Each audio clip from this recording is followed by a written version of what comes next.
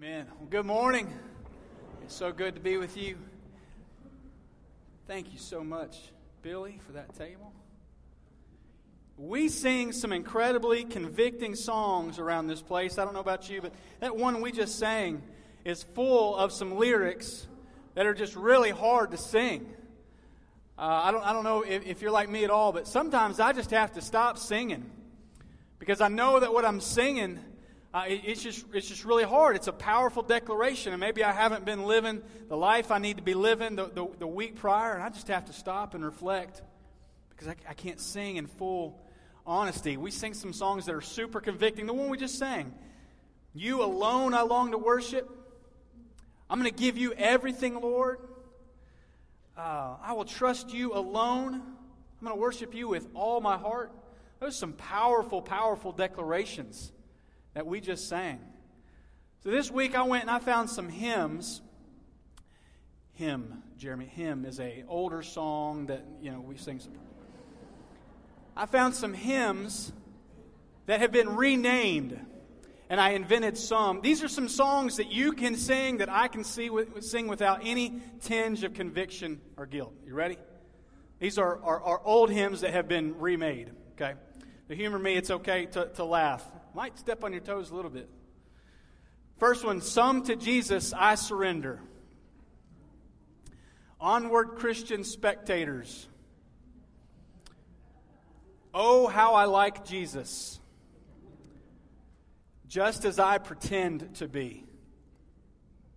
I love to talk about telling the story. "Sweet minute of prayer." You know the old song, "Have thine own way, Lord." How about "Give me my own way, Lord"? "I have decided to follow Jesus" on Instagram. And the last one, "Standing on the premises." Standing on the promises, standing on the premises. Well, we do sing some songs around here that are difficult and are convicting. We sing some songs that speak to us what it costs, what it takes to do this thing we call the Christian life. What we're talking about today is nothing new or crazy or radical. The sermon title is "Following Jesus Revisited." What I'd like to do is look again at Jesus' command to his disciples to follow me, and what that meant for them, and what it means for us still today when Jesus says to you and me, "Follow me." This is not a new conversation, but one that I think we've got to keep front and center, because this is who we are. We're disciples of Jesus Christ. We follow him. This is something that we do every day. We're not just people that attend a gathering. We're not just people that come into a building and sing some songs. We don't just attend church or a Bible class here and there. We follow Jesus. Maybe it's been a long time since some of us stopped and really reflected on what it means to be a Christian, what it means to follow Jesus. This is who we are. Because the truth is, for many of us, if we're willing to admit it, because of where we live, because of the culture in which we live, maybe the culture in which we were raised, or the family we were born into, it becomes all too easy to go through the motions of being a Christian. Because it's so culturally acceptable to be a Christian, to identify as Christian, the meaning of what it really means to follow Jesus, I'm afraid, gets lost. And perhaps without even realizing it's happening, we may find ourselves blending in with the world around us. So I want to dive a little deeper today into what it means to really follow Jesus. Will you pray with me? Today, Lord, we pray for each person that will hear your word. For those who are not currently following you, for those who have never put their faith in your Son, Jesus Christ, we ask, Lord Jesus, today that you would draw them into you with a powerful invitation to seek you first, to seek you only. We pray that they would know that a full and abundant life not only awaits them in eternity with you, but that it is here now for the taking. We pray for those of us here this morning that have already put on Christ. Lord, we ask today that we would hear the words, "Follow me," in a new way, in a fresh way that cause us to make a richer and deeper commitment to following your Son, Jesus Christ. In His name we pray, in the power of the Spirit, the church prays, amen. Well, if you want to get out your Bibles, I'd love for you to do that. We're going to be in Matthew quite a bit. We'll be all over the Word today, and the scriptures will be on the screens behind me. We're going to read out of Matthew 4. This is the account of Jesus calling His first disciples. The Word says, as Jesus was walking beside the Sea of Galilee, He saw two brothers, Simon called Peter, and his brother Andrew. And they were casting a net into the lake, for they were fishermen. Come and follow me, Jesus said, and I will send you to fish for people. And at once they left their nets and they followed Him. Going on from there, He saw two other brothers, James, son of Zebedee, and his brother John. And they were in a boat with their father Zebedee, preparing their nets. And Jesus called them. And immediately they left their boat and their father and followed Him. In Matthew 9:9, the Word says, as Jesus went on from there, He saw a man named Matthew sitting at a tax collector's booth. Follow me, He told him. And Matthew got up and he followed Him. I want you to note the urgency in Jesus' invitation this morning. As you read this account, you can see that the disciples obeyed immediately. At once, they got up and they left everything behind to follow Jesus. How many of you know that true obedience only occurs when we obey immediately? We teach our children this. It was probably somebody in this church, because I don't believe we said this until we got to Montgomery about 7 years ago, but this is what we tell our children all the time as it pertains to obedience. You obey when you do what we ask all the way, right away, and with a happy heart. Meaning you don't do anything halfway. You do exactly what we've asked you to do, but you do it right away. You don't delay at all, and then you do so cheerfully with a happy heart. First blank in your lifelines today is that delayed obedience is not obedience at all. How many of us put off following the commands of Jesus until doing so is a little bit more convenient? But I love the example that these first disciples set. They dropped everything at once and immediately they went and followed Jesus. And here's the thing, they had no idea what they were getting themselves into. Scripture doesn't record the questions that they asked. No questions asked. They just got up and they followed Him. But they had no idea what they were signing up for. They didn't know what would take place the next 3 years as they followed this Jesus character in the flesh during His earthly ministry. They didn't know what would ensue after Jesus ascended to heaven as they were tasked with establishing the church. They didn't know. See, when it comes to following Jesus, we don't set the terms. God sets the terms. When we put on Christ, we sign the contract, not knowing exactly what we're getting into. We surrender our right to know. We surrender our desire to know exactly what's coming down the road. We give Him absolute and complete control over what we do, over where we go, and over how we get there. We obey immediately. Our children sing in our kids' kingdom ministry, our children's ministry, they sing a song called Deep Cries Out that some of you know. And there's a lyric in that song that puts it so well, so simply, so succinctly. If He goes to the left, if Christ goes to the left, then we go to the left. And if He goes to the right, then we go to the right.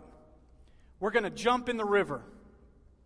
You've heard that song, and our kids have just been blasting that song all summer. I love it. Now, how many of you had parents, when you were a child or a teenager, you wanted to do something, and you would inevitably say, well, so-and-so is doing this, and so-and-so is doing this. Why can't I do this? And what did mom and dad say? If so-and-so jumped off a bridge, would you jump off a bridge? And you'd be like, well, no, I'm not going to jump off a bridge. And your parents got you right there. Well, here's the thing. When we're following Jesus, if He jumps off the bridge, what are we going to do? Well, we're going to jump off the bridge because that's what disciples do. We do what we see Jesus doing. We follow Him as closely as possible. You know, perhaps before we can step into a life of more authentic discipleship, it might be a good idea to to define a little bit more sharply what discipleship is not. Because we've held in the church some beliefs for a while about what following Jesus is. And I wanted to debunk a couple myths. These are two popular approaches to following Jesus among Christians today, and these are in your notes. The first one is theological rationalism. And this approach, those that adhere to this approach believe that Christianity is really just about having sound doctrine. It's about believing all the right things. As long as you believe all the right things, then you're good. That's what it's about. And then the second approach would be theological ethics. Those that adhere to this approach would say, well, it doesn't matter so much what you believe. It's more about how you act, about how you behave. And so they would believe that being a Christian is about ethical and right behavior. As long as you adhere to the right moral principles and you're a good person, you're fine. I want to submit to you today that both of those approaches are lacking. Neither of these approaches fully or sufficiently encompass what it really means to follow Jesus. That you can have sound doctrine and believe all the right things and model the correct ethical and moral behavior and still miss Christ. Jesus himself cannot be separated from his teachings or his virtues, but note the distinction between the invitation that Christ gives us and the invitation of other philosophers and religion founders. Aristotle and Socrates said, "Follow my teachings." Buddha said to his disciples, "Follow my meditations." Confucius said to his disciples, "Follow my sayings." And Muhammad to his followers, "Follow my noble pillars." But what does Christ say? He says, "Follow me." Follow me. In all other religions and philosophies of the world, followers can follow the teachings of its founder without having a relationship with that founder. But not so with Jesus. A quote from one of my favorite books entitled Jesus Manifesto by Lynn Sweet and Frank Viola puts it this way: Christianity centers not on points, principles, or propositions, but on a person and a people. So Christianity is not an allegiance to a complex doctrinal or ethical system, but a passionate love for a way of living in the world that's rooted in living by Jesus, the way, the truth, and the life. Our theologies, doctrines, and subjective experiences are designed to flow organically from our loving relationship to Christ, but they are never to substitute for it. So following Jesus is not mere Bible knowledge, as wonderful as that is. Following Jesus is not about having perfect attendance at Sunday morning worship assemblies or Bible class or even participation in a small group, as wonderful as those things are. Nor does living a good and morally decent life alone make you a Christian. Again, I believe we can have the most sound doctrine in the world, and the right beliefs, and also the right behavior to be a good person, but still miss the relationship with Christ. The invitation to truly follow the person of Jesus goes so much deeper than what American culture has made into cultural Christianity. So in our remaining time today, I want to discuss three key elemental truths that Scripture teaches about discipleship. The first is this: following Jesus always comes at a cost. There's a hog and a hen that shared a barnyard, and they heard about a church's program to feed the hungry. And so the hog and the hen got together, discussing what it was that maybe that they could do. And finally the hen said, "I've got it. To feed the hungry, we'll provide the church with bacon and eggs." Well, the hog thought about this for a little while, and he said, "I've got a problem with your solution.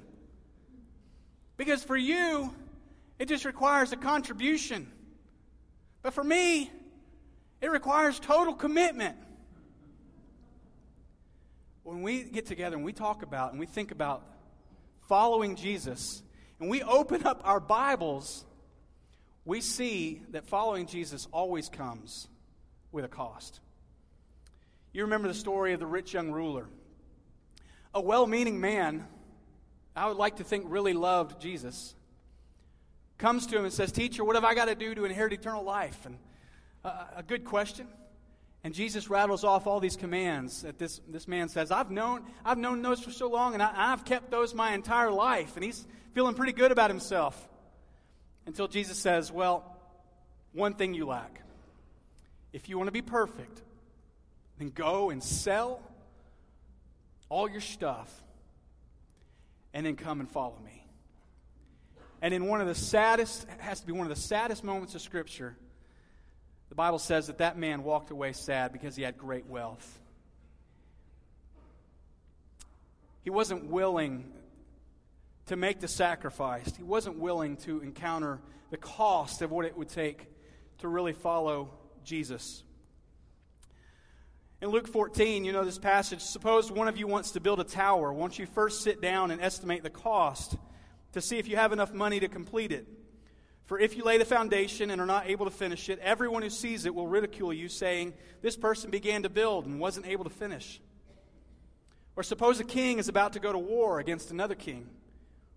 Won't he first sit down and consider whether he's able with 10,000 men to oppose the one coming against him with 20,000? If he's not able, he will send a delegation, while the other is still a long way off, and will ask for terms of peace. In the same way, those of you who do not give up everything you have cannot be my disciples. And then Jesus said to his disciples in Matthew 16, starting at verse 24, whoever wants to be my disciple must deny themselves and take up their cross and follow me. For whoever wants to save their life will lose it. But whoever loses their life for me will find it. What good will it be for someone to gain the whole world, yet forfeit his very soul? Or what can anyone give in exchange for their soul? We don't have time this morning to unpack each of those scriptures, but I read them to remind us that there is a cost to following Jesus. The story of the rich young ruler reveals that Jesus, following Christ, will always require us to give up all lesser would-be gods. That we cannot serve both God and money. For the rich young ruler, it was his material possessions, it was his wealth. For you or for me, it may be something else. Whatever threatens our complete and utter 100% surrender and devotion to Jesus, he'll ask us to get rid of that in order to follow him. There's a cost to following Christ. The calling of the first disciples, men who had secure livelihoods and family businesses to run. This story reveals to us that following Christ will cause us to sacrifice our comfort, our security, oftentimes our future, what we think it ought to be. Our dreams and our desires sometimes go by the wayside in order to follow Christ. Abundant life does not equate to a comfortable life.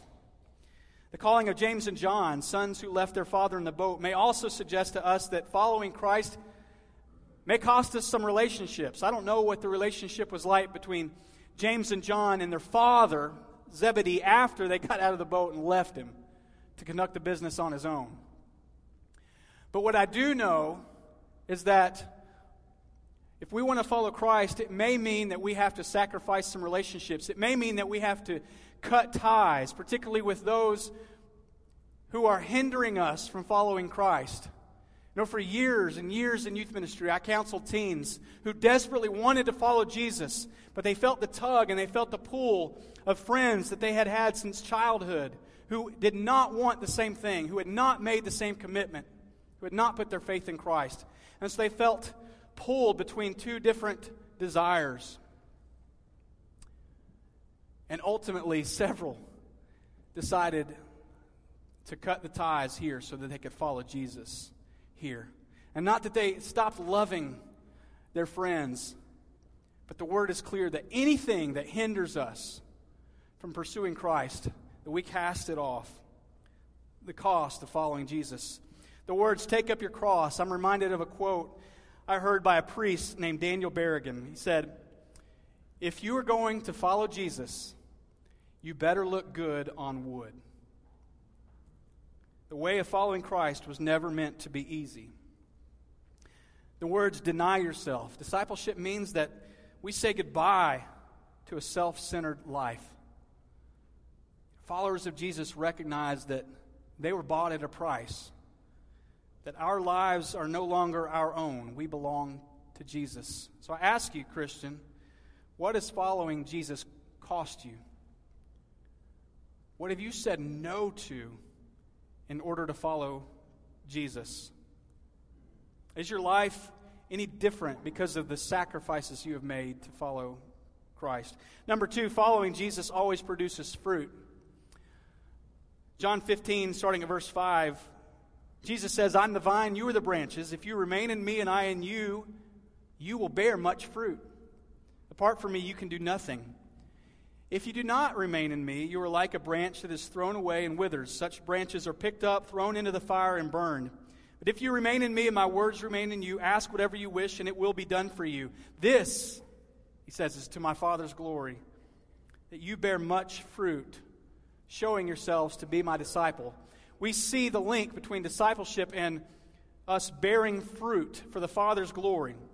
In our day and time, following somebody is as simple as hitting a button on a social media site, right? And we follow people all the time. And we acquire followers all the time via social media, whether it's Instagram or Facebook or Twitter or Snapchat. We follow people. It's a way to get a glimpse into their life, if you're not familiar with social media. We can like things that other people post. We can quote people. We can retweet. We can interact. We can argue. But when it comes to Jesus, a lot of us like to retweet him. We like to quote Jesus. We like to post a picture of Jesus. The problem, church, is that we're not in the pictures ourselves. There's a difference between liking something Jesus posted, retweeting something that Jesus said that comforted you, or cheering Jesus, "Yeah, way to go, Lord," and actually being in the picture with Christ, doing life alongside of him. There's a tremendous difference. Following Jesus from afar, following Jesus as a fan or a spectator, the problem with that is that it doesn't produce any fruit. In Acts 4 and 13, it says, "When they saw the courage of Peter and John and realized they were unschooled and ordinary men, they were astonished." And I love what the word says next. And they took note that these men had been with Jesus. The fruit of Peter and John's ministry was evidence that they had been with Christ. The fruit of their lives proved they were following Jesus. This wasn't just about them. Here's the hard truth. If there isn't any fruit coming from our being Christians, if our following Jesus isn't advancing the gospel, if it's not making an eternally significant difference in the lives of the people that God has put in our path, then are we really following Jesus? Or are we just a bunch of fans or spectators getting our Jesus fix here or there in order to make ourselves feel better or improve ourselves? See, the gospel of Jesus Christ is not the gospel of self-help. They're not the same thing. The gospel of Jesus Christ is about him. The question is, what difference has your following Jesus made in the lives of those God has put in your life? What difference does it make that you are a Christian today? What difference does it make in somebody else's life? If the answer is none, then we're likely just doing the Christian thing to improve ourselves, or maybe we've made our faith too much of a private matter.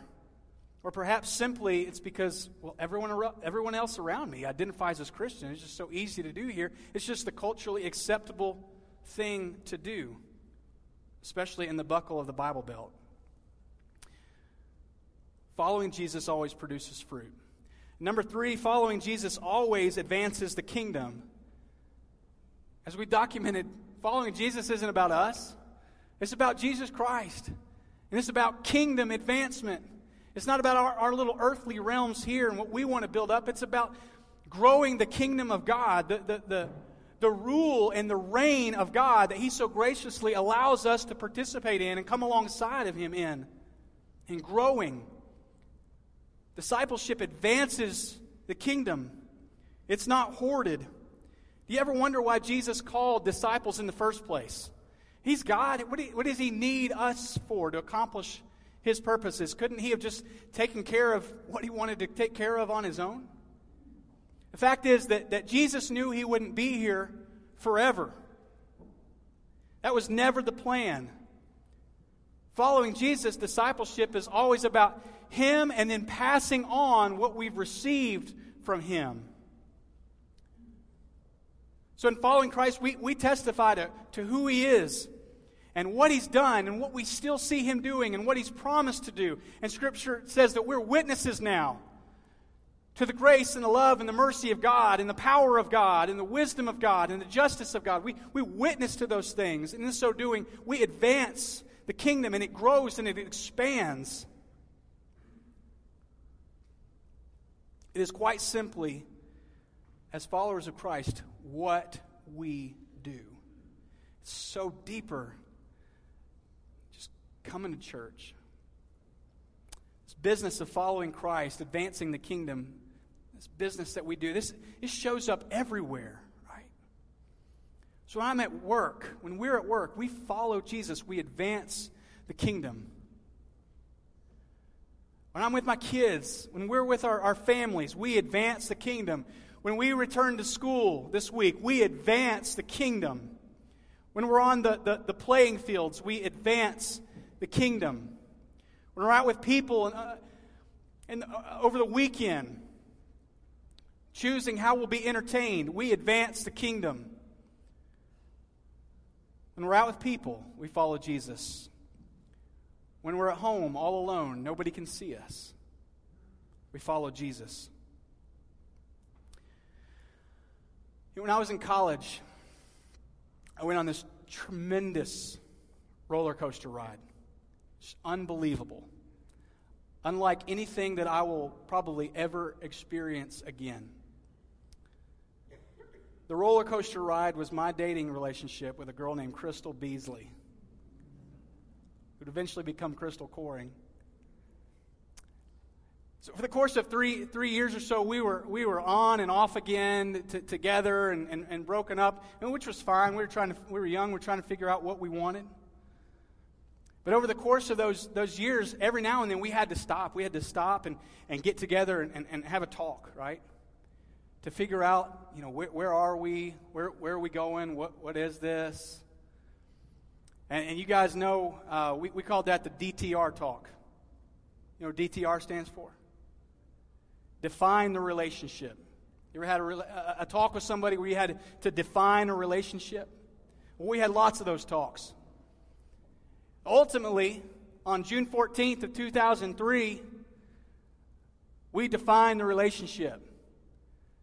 I stood up in front of a lot of people, and I told her that I would love her the rest of my days. That I would never leave her. I would never forsake her. No matter how good it was, no matter how bad it was, that we would always be together. That I would always love and cherish her. That outside of Jesus Christ, there would not be any person in my life more important. Define that relationship. Folks, today is the day to define the relationship with Jesus Christ. Maybe you've never stopped long enough to think about doing that. If you never defined your relationship with Jesus Christ specifically, pointedly, today is going to be the day to do that. The Apostle Paul put it so beautifully, so simply, when he defined his relationship with Jesus. He said it in Philippians. He said, you know what? For me, Paul says, to live is Christ. For me to live is Christ. He's the beginning. He's the end. It is all wrapped up in Him. Man, I'm not for anything else outside of Jesus Christ. I love that. But you know what? Jesus Christ Himself has defined the relationship for us. He has let us know how significant, how precious we are to Him. He did it on a cross. He defined the relationship. He said, you are worth dying for. All of you. You're worth taking on the sins of all humanity for all time. He has defined the relationship. Imagine, church, with me, what this body would look like, what the church worldwide would look like if we really got serious about following Christ. If He alone was our pursuit, if He alone was the greatest adventure that we could imagine, if we took John 10:10 literally and knew that abundant life is found in Christ alone, we got caught up in the business of kingdom advancement. Imagine what the Spirit might do. I love the parable that Jesus tells in Matthew 13. Nathan referenced it in his prayer earlier. It says, the kingdom of heaven is like a treasure hidden in a field. When a man found it, he hid it again, and then in his joy, he went and sold all he had, and he bought that field. Again, the kingdom of heaven is like a merchant looking for fine pearls. When he found one of great value, he went away and he sold everything he had and he bought it. You know, I don't give the invitation this morning. Jesus gives the invitation this morning.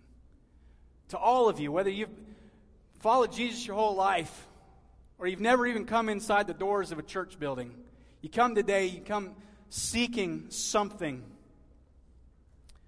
If you seek peace, know this morning that Jesus Himself is peace. If you seek wisdom, His name is Jesus. If you seek the truth, Jesus is the truth. He's the way, He's the life. If you seek the power of God, Jesus is the embodiment of the power of God. If you seek the absolute best life, a life that makes the most sense, not just for eternity, but for the here and now, Jesus' offer of abundant life is worth fully embracing. Take it on. So these songs we sing, we don't want them to be empty words or promises. We want these to be powerful declarations of a people, of a body that have said, I'm going to be all in. This is my life. For to live is Christ. So I will worship with all my heart. I will praise you with all of my strength. I will seek you all of my days, and I will follow all of your ways. Whatever your need is this morning, we've got space on the front row. We'd love to pray with you. And we'd love for this to be the day where you take a stand and you define your relationship with the one who loves you more than you could ever imagine. The day where you say, I'm following you. I don't know where we're going, but I'm with you. I'm with you, Jesus. If you'd like to do that today, we want to invite you to come as we stand and worship.